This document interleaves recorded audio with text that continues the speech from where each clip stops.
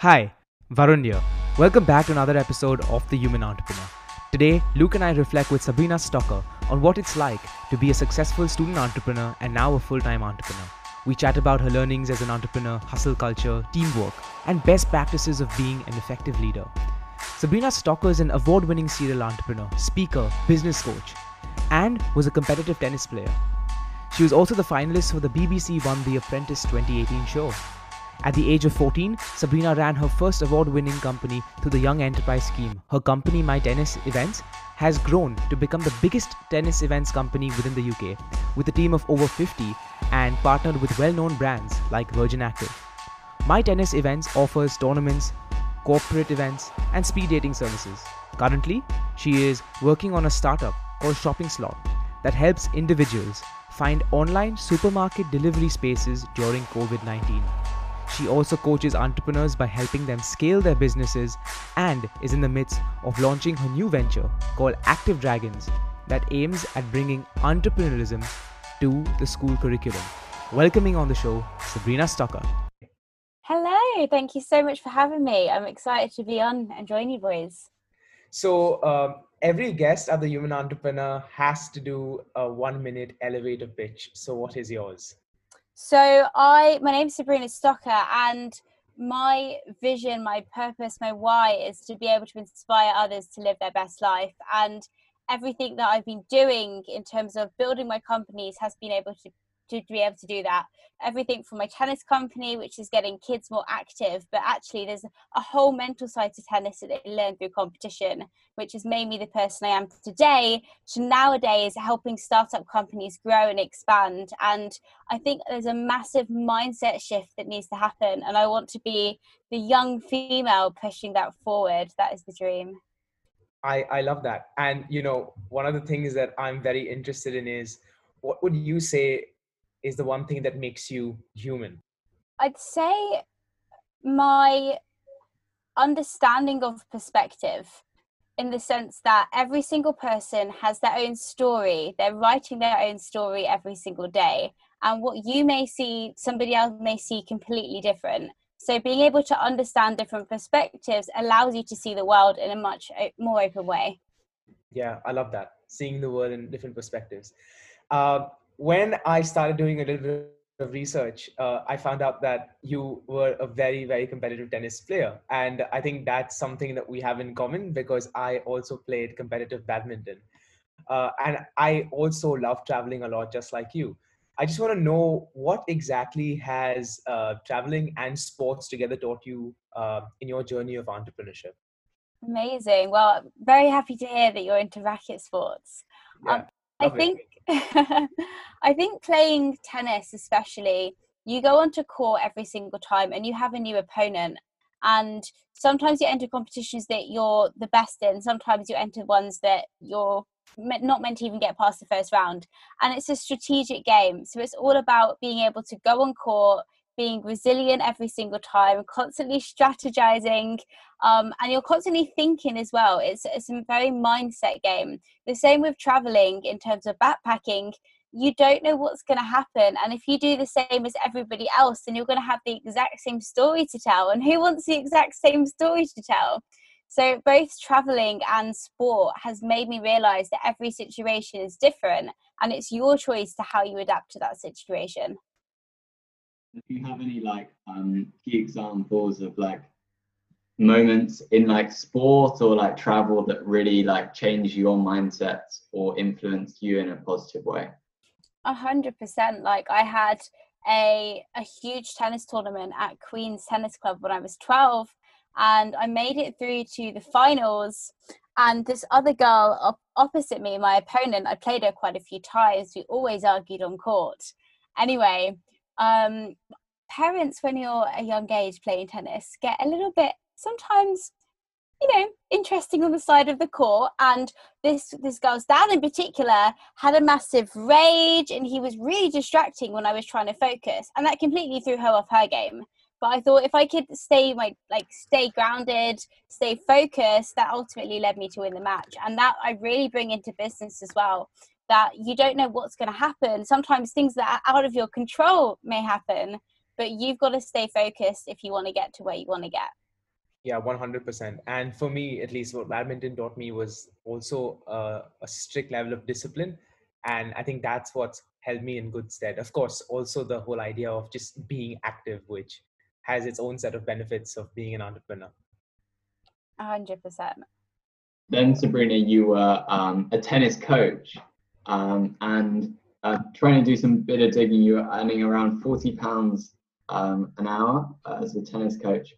We were like wondering, like, what's your relationship with money now in like as a tennis coach, and then as you've transitioned to be an entrepreneur? How do you view money now? Yeah, I think that's a great question. My perception of money has changed, particularly over the last couple of years. I used to be quite blasé with money when I was younger tennis coaching, because I was earning like 300-400 quid a day. I didn't know what to do with it. Like, that's what my friends were earning in a week. And I just decided that I wanted more.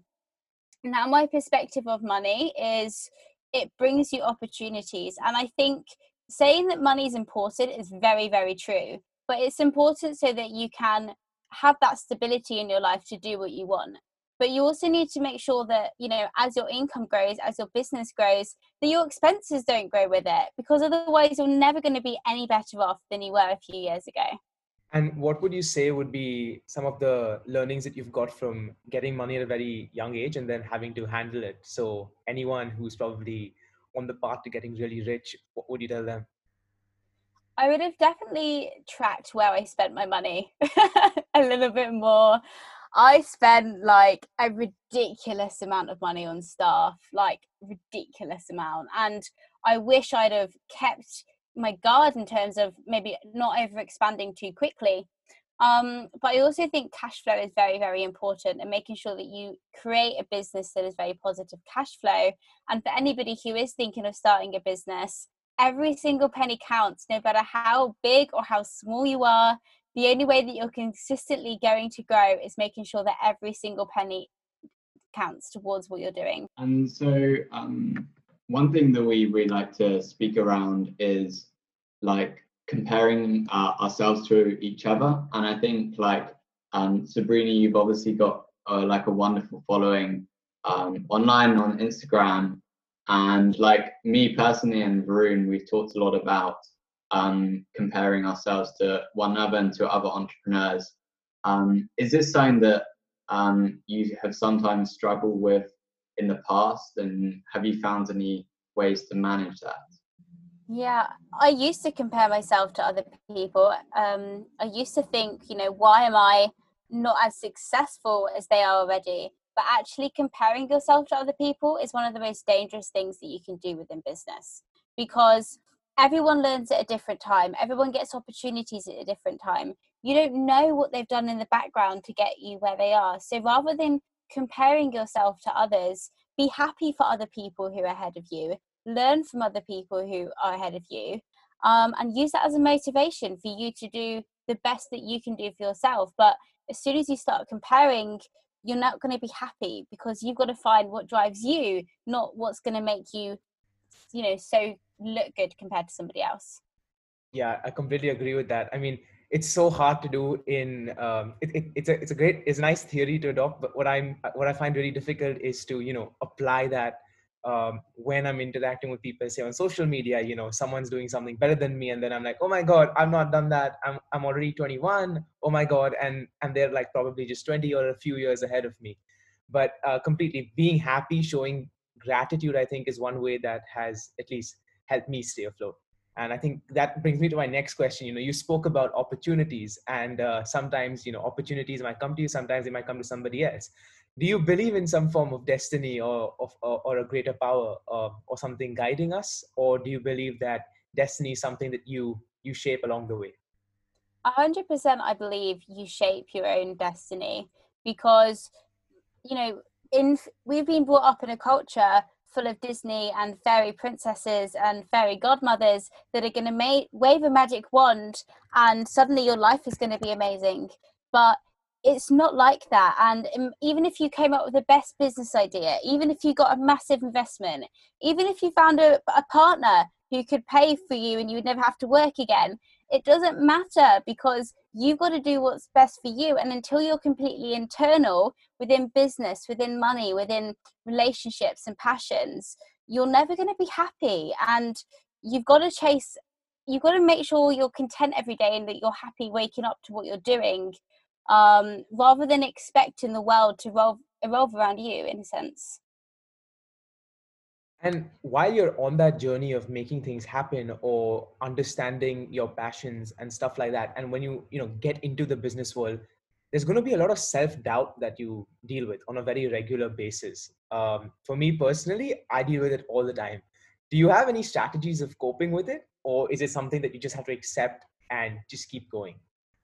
Yeah, I mean, I have hardly any limiting beliefs that are stopping me move forward. And that's because I've taken a massive kind of internalization of everything that happens around me. And if I can't control the situation, that I know that I've got the skills and resources to be able to adapt them. And it's that mindset training that you have to do for yourself in order to bring you to that next level. But for those who are struggling with limiting beliefs, start writing them down. Start noticing when you're having those reoccurring thoughts in your head. And as soon as you can start breaking down those thoughts, then you'll be able to start tackling them one by one and really breaking down to the core. And most of the time, our limiting beliefs come from self-esteem and self-assurance, which is, a great topic to start working on yourself about. Sabrina, one of the things that I really admire when you speak about this is you seem to really be pursuing things that you're super passionate about. How did you go about finding this passion? Was it something that you stumbled upon before The Apprentice or after it, or like, what? Tell us, like, how did you find your why? Yeah, well, my company I started a few years before The Apprentice, and I just loved tennis and I loved event hosting. So I thought, hey, why not run a tennis events company? And that kind of came about. But in terms of my bigger purpose and my bigger why, I've been listening to the likes of Tony Robbins, Brendan Burchard, Mel Robbins since I was 15. Like, that's 8, 9, 10 years listening to these massive role models in society. And when I was growing up, there were no females doing this. There were no young females doing this. Imagine a 14-year-old girl listening to Tony Robbins, who at that age probably was a mid-50 or mid-40-year-old guy in bed. Doesn't sound right. However, there were no females that I really looked up to in that space. So that's why I've created what I want to do. And by being so passionate about what I'm doing, gives me that work ethic, gives me that motivation to make it. You spoke about listening to Tony Robbins and Brendan Burchard. I completely agree with you. I've done that since I was probably in the 7th grade or 6th grade. I don't know why. I just stumbled on it, and I just couldn't stop listening to that constant motivation. And now there are so many clips on YouTube and stuff, so it's a never-ending pursuit of listening to motivational speeches. But there is one thing, however, that I have noticed, and with most of the motivation comes this idea of a hustle culture. And between myself and Luke, we have had countless arguments and countless debates on the whole idea of this hustle culture. Now, personally, for me, I believe that hustling per se gives you a lot more. It does you a lot more damage than good, in the sense that you're working all the time. These motivational speeches are like, oh, you need to sacrifice sleep before you can get success. Or do you want success as badly as you want to sleep? And then that narrative keeps playing with you over and over again in your head, and then you start embodying it. And then when that happens and that hustle culture completely consumes you, your health completely goes out of the window. And that in itself becomes really detrimental, because then your productivity falls, the way you interact with people worsens. And for me personally, I've faced that kind of burnout. What are your thoughts on the whole hustle culture? Yeah, I mean, I don't know who I'm going to be agreeing with here when I answer this question. So I used to listen to this. You only need 4, 5, 6 hours sleep a night. You should not see your friends on a Friday and Saturday night, and you should stay in and work. It's bullshit. Like, all of those messages, I've lived that life. I've hustled that life.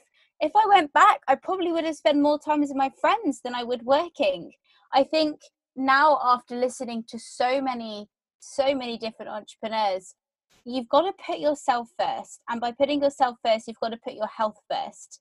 And by doing that, it's ultimately going to make you more productive, more creative, and you're going to enjoy what you're doing more. Like my morning routine, I get up at 5 a.m. I'm not ready to start the workday until 8. I have a 3-hour morning routine. Now, appreciably, there's probably a lot of, different situations, which means others can't have such an elaborate routine. But I'm listening to a podcast for an hour. I'm doing my stretching, my walking, my mindset, my journalism, like everything in the morning. And I feel so much more ready for the day. But you have to put yourself first. And if there's a day in that I decided I need an extra few hours sleep, then I have the extra few hours sleep. There's no wrong or right answer. But by listening to your body, then you're going to be more motivated to do things. So I always put your health first and put that as your priority, and then your business comes after. Because you can't run a business if you're not present. Exactly. And you can't lead teams and be a leader if you can't lead yourself. And for that, I think you need to start listening to your body first, and then everything else will follow. I completely agree. And you've got to listen to what you enjoy as well, because like if somebody's working 60, 80 hours on their business, have they got a good business model? Probably not, because they're spending 60 to 80 hours on their business. So actually, I wouldn't believe everything that you see on socials and YouTube. And you should be following those who are enjoying their time working on their mindset than working on their business, because it probably means they've already made it a little bit. And I'm not saying that you shouldn't work hard. Like, you have to work hard to build a business. I work probably 80 hours a week, every single week. But that's because I love it. I don't see it as work. If I have a bit of time, I learn about social media strategy or something. So I'm doing that because I enjoy it. I don't see it as an extra hassle. But also, like, in 5 years' time, if I'm still working 80 hours a week, I've done something wrong. So you've got to, look at it in two ways, I think. So are you creating like systems to try and cut down that work over time? Is that something that you're working on at the moment? Yeah, I mean, my tennis company, I only work kind of 15, 20 minutes a day in. That's all automated, all systemized, staff are in place. That runs itself.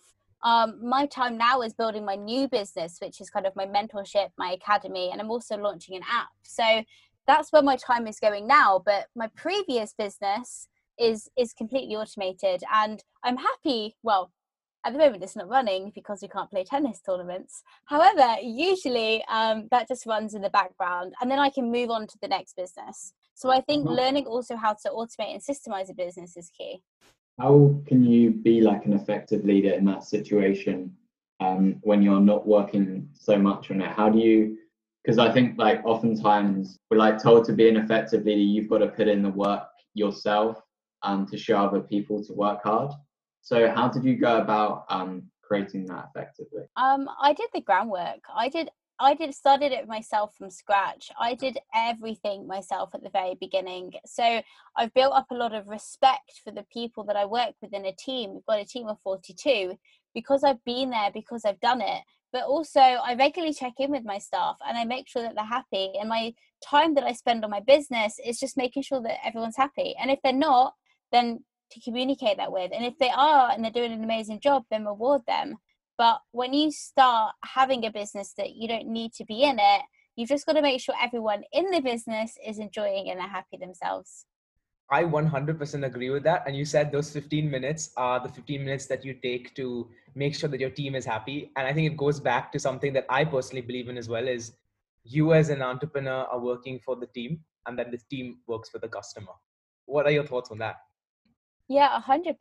If you try to do everything yourself, you're going to be burnt out. You're not going to enjoy it. Like, do I want to be running tennis tournaments every single weekend for the rest of my life? Absolutely not. I love kids. I love tennis. I love parents. But if I was doing it all of the time and then I was overlooking my staff who were doing it, I'd get bored. I wouldn't want to do it anymore. And I think if you can put that passion into somebody else who wants to take some of that workload off, they're going to do an amazing job too. And you to be an effective leader, you have to trust your team. But the key to trusting your team is having the right team in the first place. 100%. And what would you say your top 3 tips are for, recruiting a really kick-ass team? Firstly, recruit only when you have to and when you need to. My biggest mistake was recruiting too fast, and it was a very quick cash burner.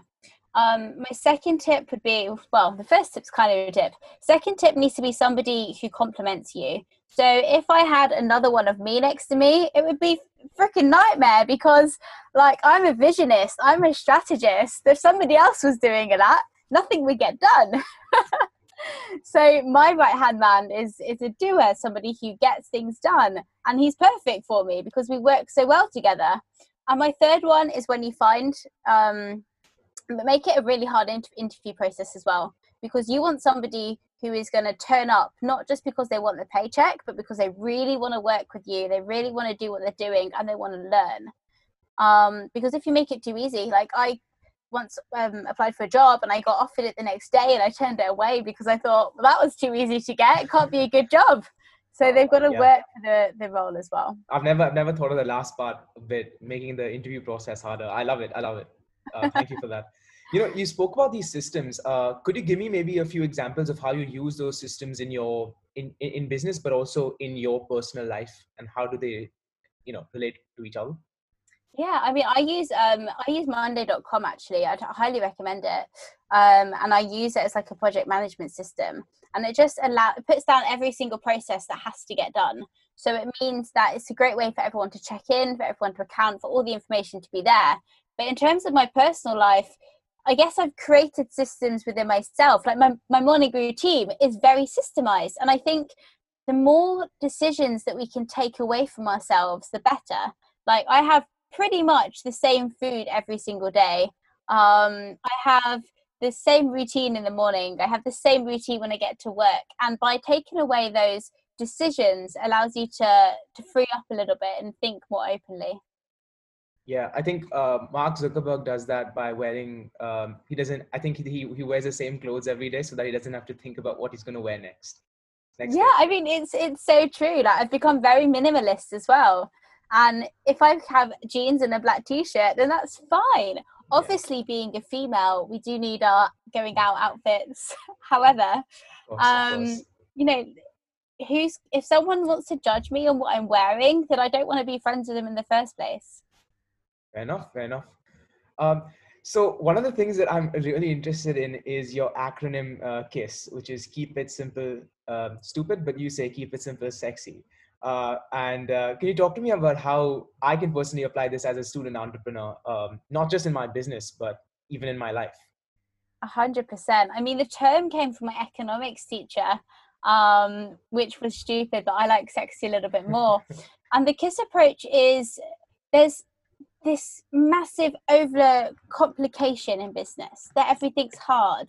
And I think one of the reasons for this is because of the increase of growth on online coaches who make things seem really hard, so that you need your help and you need to buy a specific course. Now, don't get me wrong, there are some amazing online coaches. I online coach, but there's also some, and I look at them and I'm like, really? Is that what you're going to be teaching them?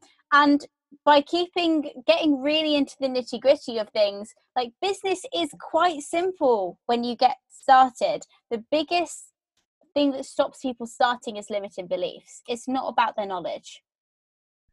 And I guess with that limiting, not having that limiting belief, you must get a lot of opportunities coming your way. And like, you do the tennis company, you're doing the mentorship and online coaching, you've got shopping slot as well. I'm sure you've got many other asks from other people. Like, how do you decide what's a good opportunity and which are ones that you should say no to?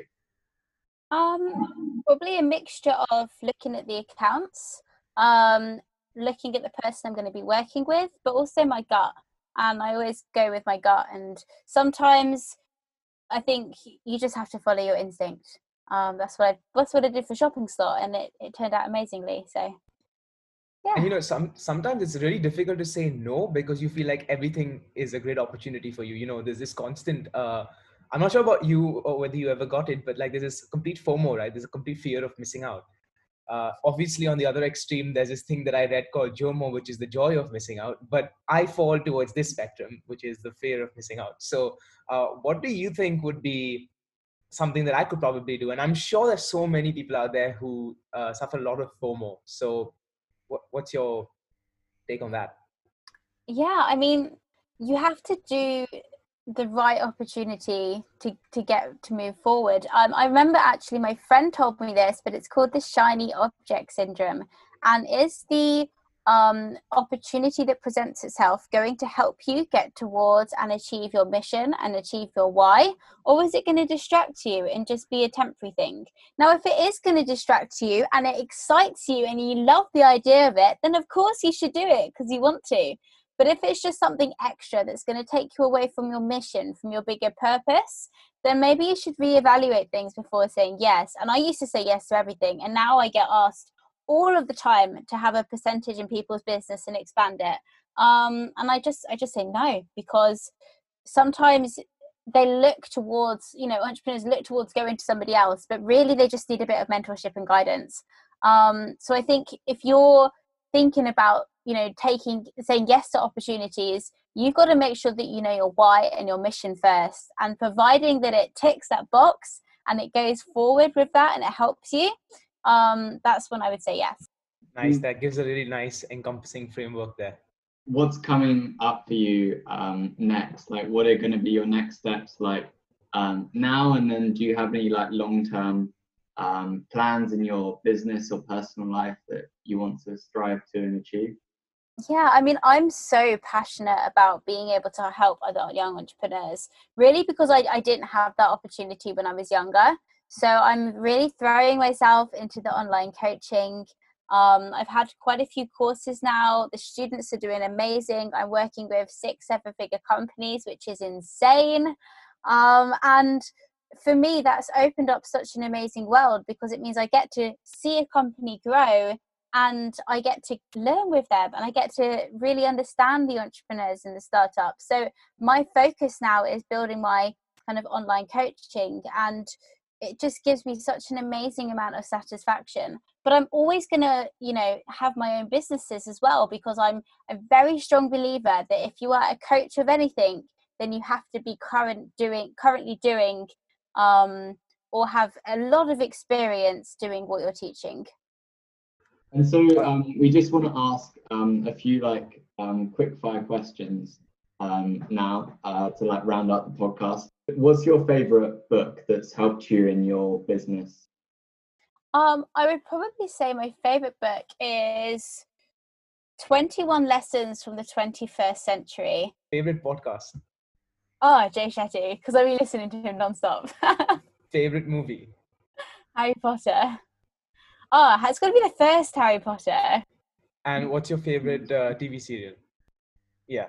I'm going to go with Big Bang Theory. Nice. Thank you so much, Sabrina. It's been an absolute pleasure recording with you.